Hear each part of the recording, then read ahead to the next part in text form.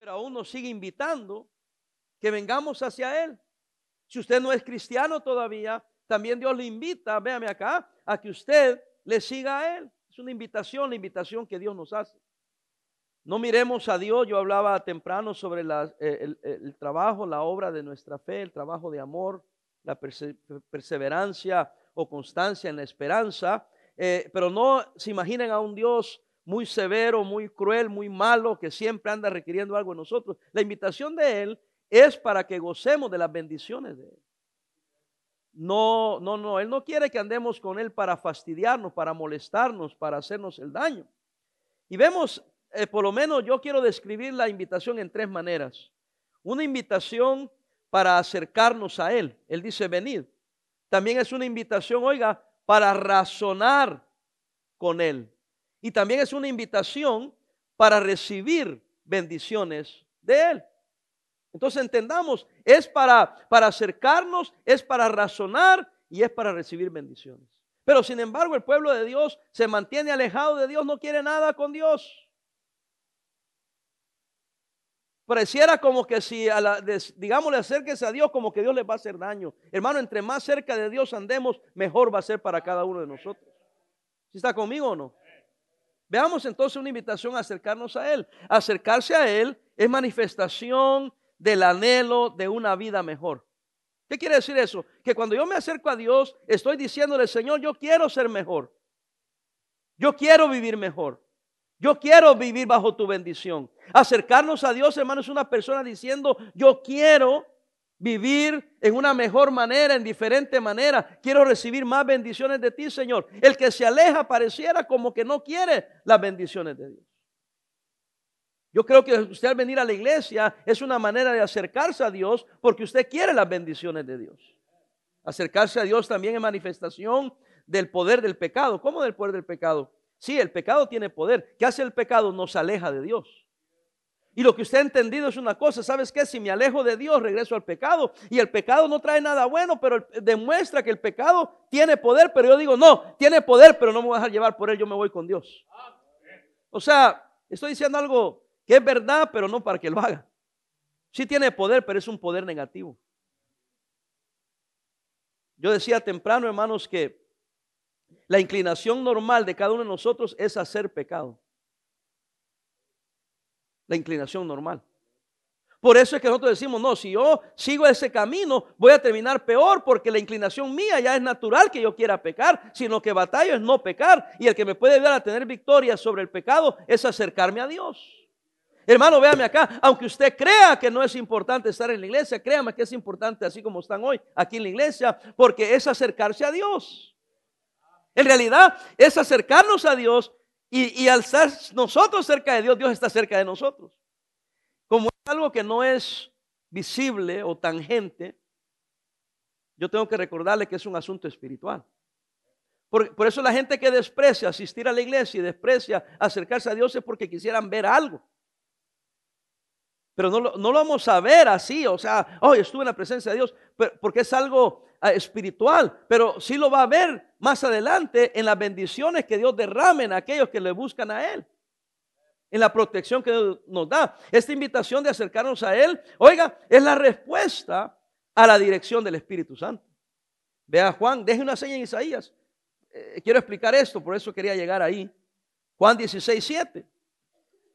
Juan 16:7 en el Nuevo Testamento. Es acercarnos a Dios. Cuando Él nos hace esa invitación, es porque el Espíritu Santo está obrando en nosotros, pero muchos no somos renuentes a seguir la dirección del Espíritu Santo. 16:7. Pero yo digo la verdad, os conviene que yo me vaya, porque si no me fuere, el Consolador no vendría a vosotros. Mas si me fuere, os lo enviaré. Y cuando Él venga, convencerá, oiga, al mundo de pecado, de justicia y de juicio. Es la obra que hace el Espíritu Santo. De pecado por cuanto no creen en mí. De justicia por cuanto voy al Padre y no me veréis más. Versículo 11, ¿todavía estamos? Y de juicio por cuanto el príncipe de este mundo ha sido ya juzgado. Aún tengo muchas cosas que deciros, pero ahora no las podréis sobrellevar. Pero cuando venga, ¿quién, hermanos? El Espíritu de verdad, Él os guiará a toda verdad. Porque no hablará por su propia cuenta, sino que hablará todo lo que oyere y os hará saber las cosas que habrán de venir. En otras palabras, el Espíritu Santo va a venir y va a obrar en sus corazones. ¿Y sabe qué? Les va a guiar. Cuando usted responde a lo que Dios quiere hacer en su vida, es responder al Espíritu Santo que está obrando en su vida. Hermano, véame acá.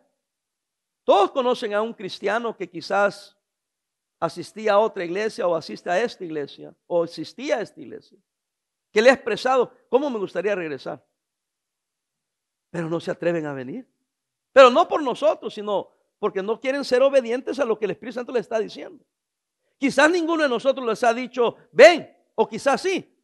Pero la duda que tienen es porque dentro de su corazón saben que necesitan estar en la iglesia, saben que necesitan buscar a Dios, se alejaron de Dios, ya no van a la iglesia y el Espíritu Santo está obrando en sus corazones, pero no quieren aceptarlo.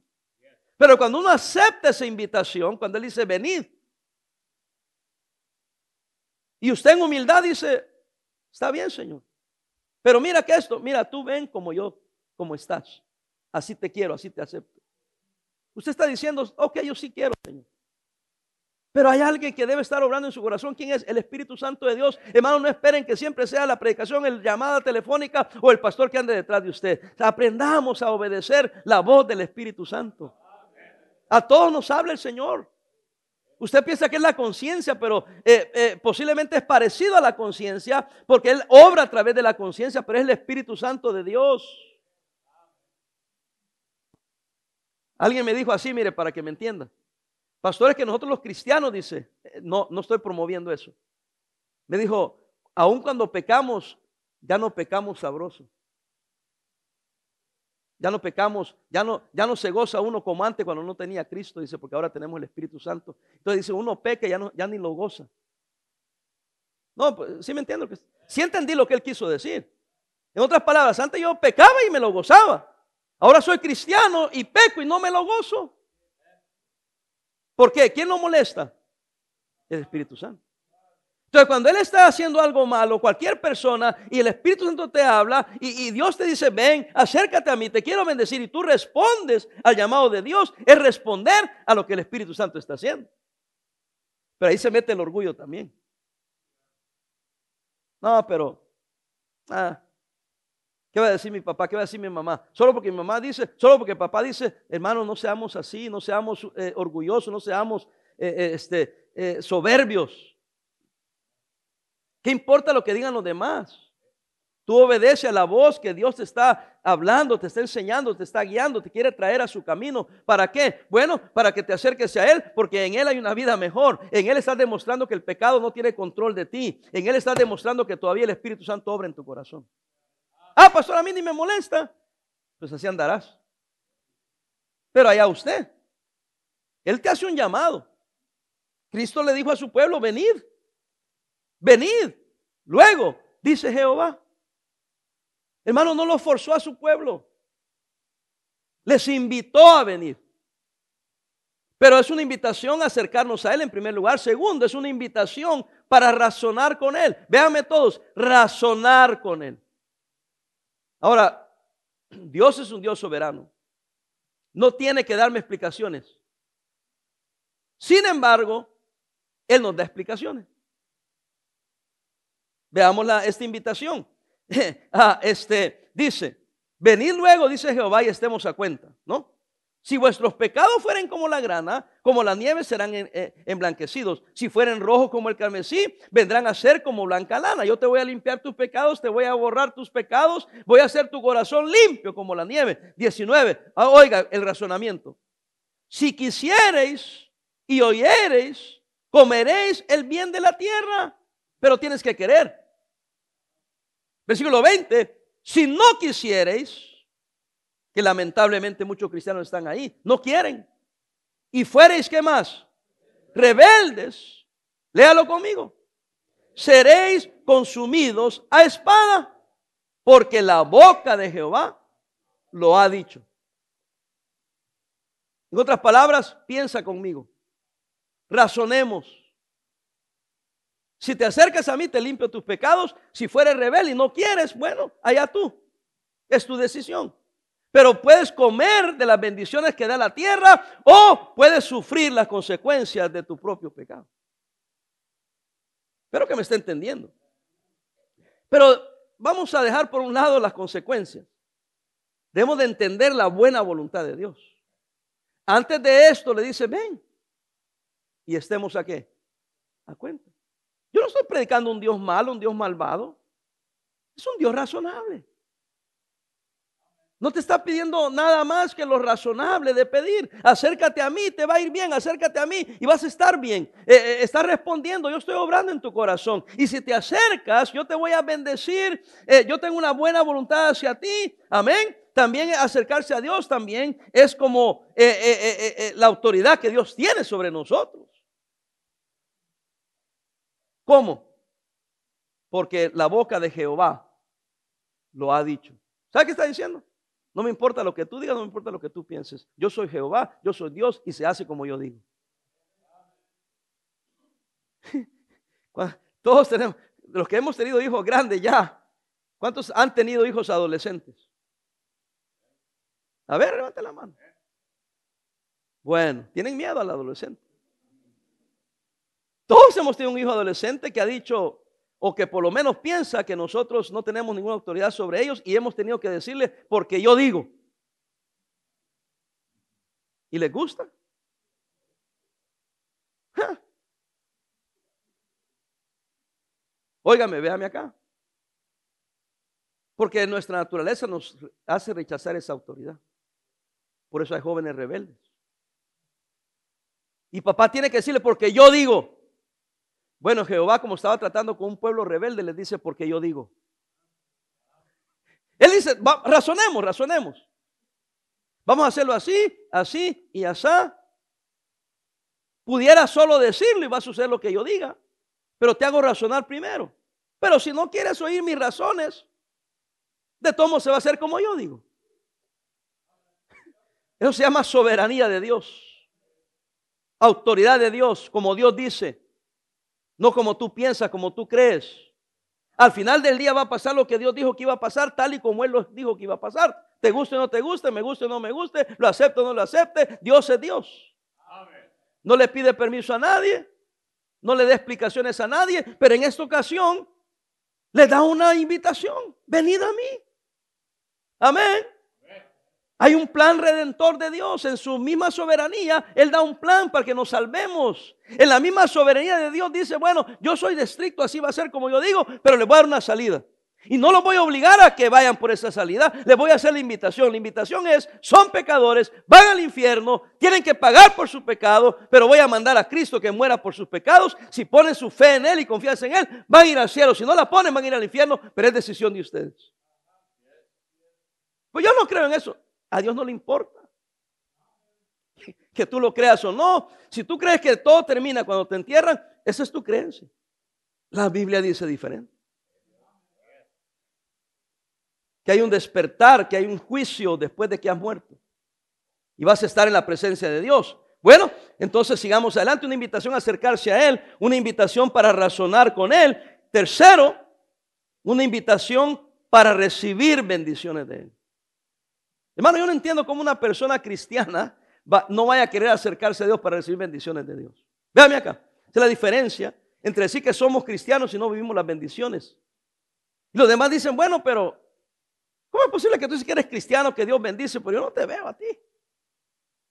Es porque usted no se ha entregado de lleno a hacer la voluntad de Dios. Como que le damos al Señor como parte y no el todo. Pero queremos que Dios se dé todo. Somos bien convenencieros, hermano. Pero si usted quiere recibir bendiciones, acérquese a Dios. Dios se ocupa de nosotros, óigame, para hacernos bien. Nos invita a que nos limpiemos los pecados y es una invitación para recibir una vida abundante, una vida de prosperidad, de gozo, de bendición. Y aun cuando pasamos por pruebas, hermanos, véame acá, es una bendición que en medio de la prueba el Señor está con nosotros. ¿Sí me está siguiendo, hermanos? O ya te durmió Satanás. Versículo, leamos otra vez en contexto de lo que estamos explicando. Lavaos y limpiaos, quitad la iniquidad, que es el pecado, son las malas obras de vuestras obras, de delante de mis ojos. ¿Estás pecando delante del Señor, hermano? No importa que te escondas, te vayas lejos. Todo está a los ojos de Dios. Y dice, dejad de hacer lo malo. Amén. Mire, algunos piensan que porque se fueron de la iglesia ya tienen libertad de hacer lo que les da la gana. No, de veras.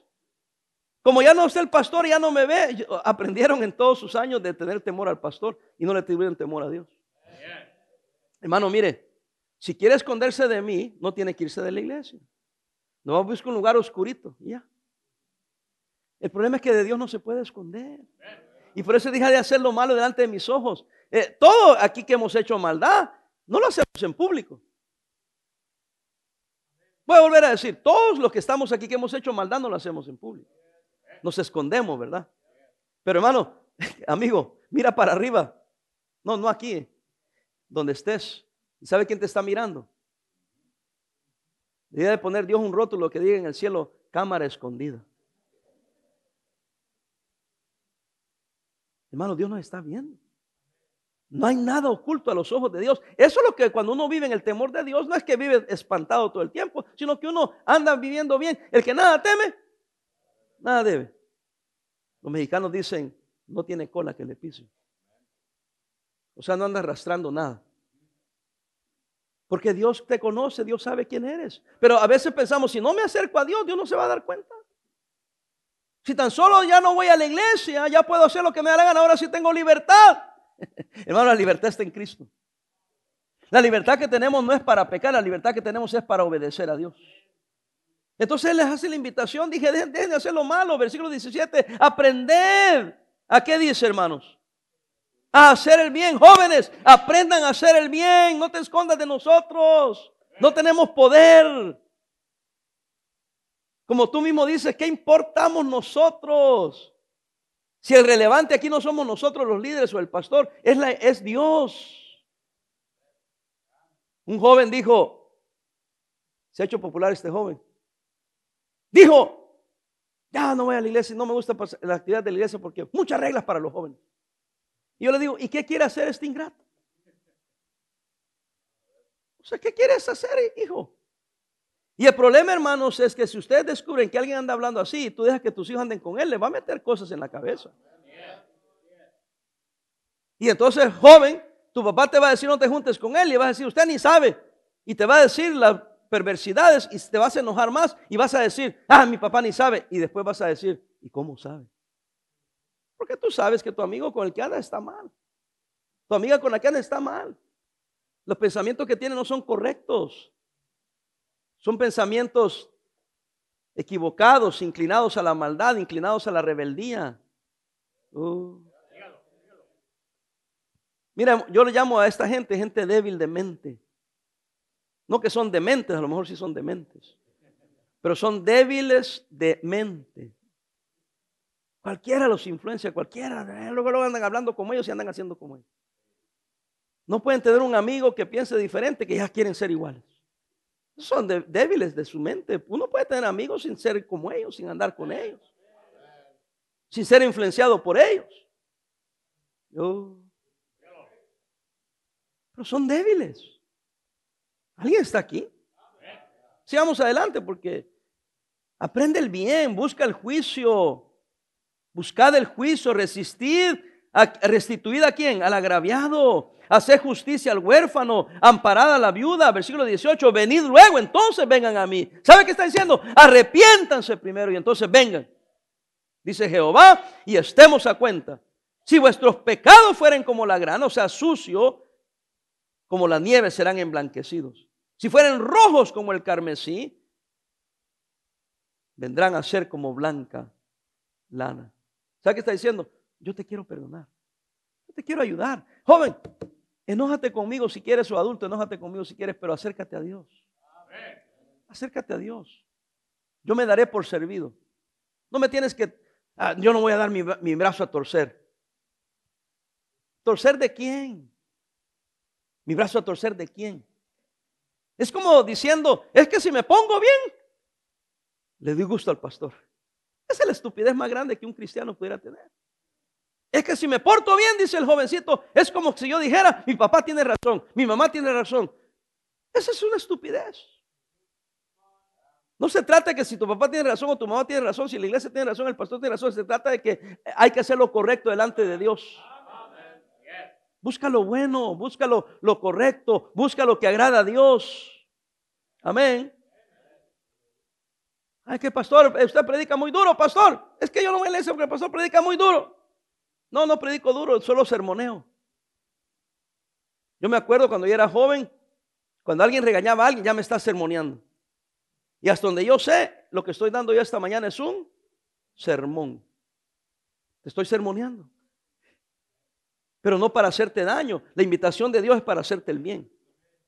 La invitación de Dios es para hacerte bendición a tu vida. La invitación de Dios es para que razones. La invitación de Dios es para que recibas bendiciones de parte del Señor. Por eso estoy llegando al meollo del asunto. Versículo 19. Toma una decisión. Toma una decisión. Si quisiereis y oyereis, comeréis el bien de la tierra. Si no quisiereis, y los califica como rebeldes, si fuereis rebeldes, seréis consumidos ¿a qué? A espada. ¿Y por qué? Porque la boca de Jehová lo ha dicho. Tan sencillo como eso. Hoy en día, véame acá.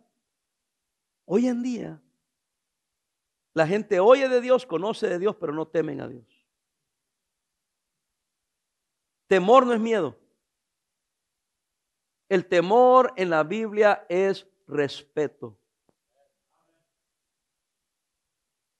Fíjense, hermanos, que esta semana estuve en Panamá predicando. Y prediqué una noche a la juventud. Y pasé un bonito tiempo. Casi no me gusta predicar a la juventud. ¿Por qué, pastor? Porque especialmente en los Estados Unidos, tú predicas a la juventud y te la pasas más regañando para que se queden quietos que predicando. No quieren oír. Pero yo prediqué a unos 200 quizás jóvenes o más, y mire quietecito poniendo atención. A ni uno regañamos diciendo, hey, ponte quieto, hey, pon atención. Cuando vinimos de regreso, el pastor Kim, que es coreano, 27 años en México, misionero, es coreano, venía platicando con él y dice, él fue a la predicación de los jóvenes, estuvo ahí conmigo. Y ya cuando íbamos de regreso me dice, ¿cómo se siente predicar aquí? Mira, le dije, honestamente, le digo, predicar en Latinoamérica y especialmente esta noche es una bendición, le digo. Porque en los Estados Unidos, lo peor que me pueden hacer a mí es ponerme a predicar a jóvenes. No ponen atención, no les importa y lo mandan a la fregada a uno. No, digo, estoy siendo vulgar, pero es que así es. Y uno se la pasa, ¡ay, pon quieta, escucha! ¡Ey, te estoy hablando a ti te estoy hablando a eso! Porque son tremendos. Aquí usted no se da cuenta porque los jóvenes de aquí se portan bien. Mire qué tranquilos están ahorita.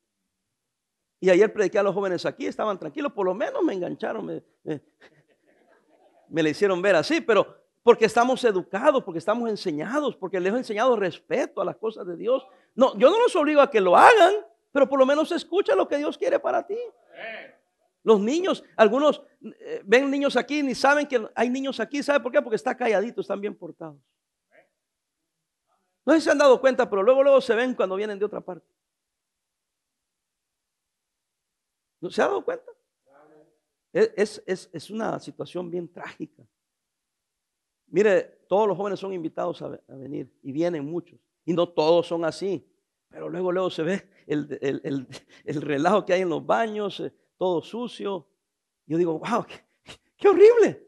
Pero es una demostración externa de un problema interno. No les importan las cosas de Dios. Termino. Cuando yo era niño y jovencito, pues mi hogar era un hogar católico. Íbamos a las fiestas principales, ¿verdad? Nos llevaban, porque mis padres querían inculcarnos temor a Dios. ¿Y sabe qué? Teníamos temor a Dios. Una vez que entramos a la iglesia, había que ponerse rodillas y persinarse. Y había que entrar y quedarse callado. ¿Se acuerda? Y yo no iba ni con mis papás. Y podría ser lo que fuera allá. Pero una vez que entraba a la iglesia, como que venía un respeto, que ahí está Dios y aquí se habla de Dios. Y yo veo a algunos que vienen a la iglesia y les importa un comino. Y yo no es que sea religioso, ni mucho menos, pero creo yo que eso se debe transferir, el respeto que tenemos a la casa de Dios, a Dios. Si no quisieres, si fueres rebelde, seréis consumidos a espada. Porque yo lo he dicho, pero si quisieres, este es mi mensaje. Si quisieres y oyereis, comeréis el bien de la tierra. Pastor, ¿por qué tienen que mencionar cosas negativas? Lamentablemente. Porque la Biblia está llena de cosas positivas. Pero a veces, como esta ocasión, tuve que mencionar algo negativo. Pero no por enfatizar lo negativo, sino para enfatizar lo positivo. Porque Dios quiere más el bien que el mal. Nosotros somos los que somos más inclinados al mal que al bien. Para ejemplificar esto, nunca he tenido un padre, jamás en 36 años de ministerio, un padre que me venga a decir, pastor, quiero que hable con mi hijo. Sí, hermano, ¿acerca de qué? Está leyendo demasiado la Biblia. Pastor, hable con mi hijo porque está orando demasiado. Pastor, hable con mi hijo porque solo ganando almas y solo en la iglesia y solo en actividades jóvenes y se porta muy bien, hable con él. Casi siempre ha sido porque el muchacho o la muchacha ha hecho algo malo. Bueno, no para hablar mal de sus hijos, es que es la inclinación, hermano. Al niño no hay que enseñarle que sea malcriado. No, ya nacen malcriados. Más bien les enseñamos, no. Usted quiere darle una palmadita, ¿verdad? A su hijo. No, no. Y él le hace, no. Y es por donde se enoja y usted abusa del niño. Y por eso hay leyes para proteger a ese niño. Pero lo que estoy diciendo es que la maldad ya está en el corazón de ese niño. Los niños se pelean.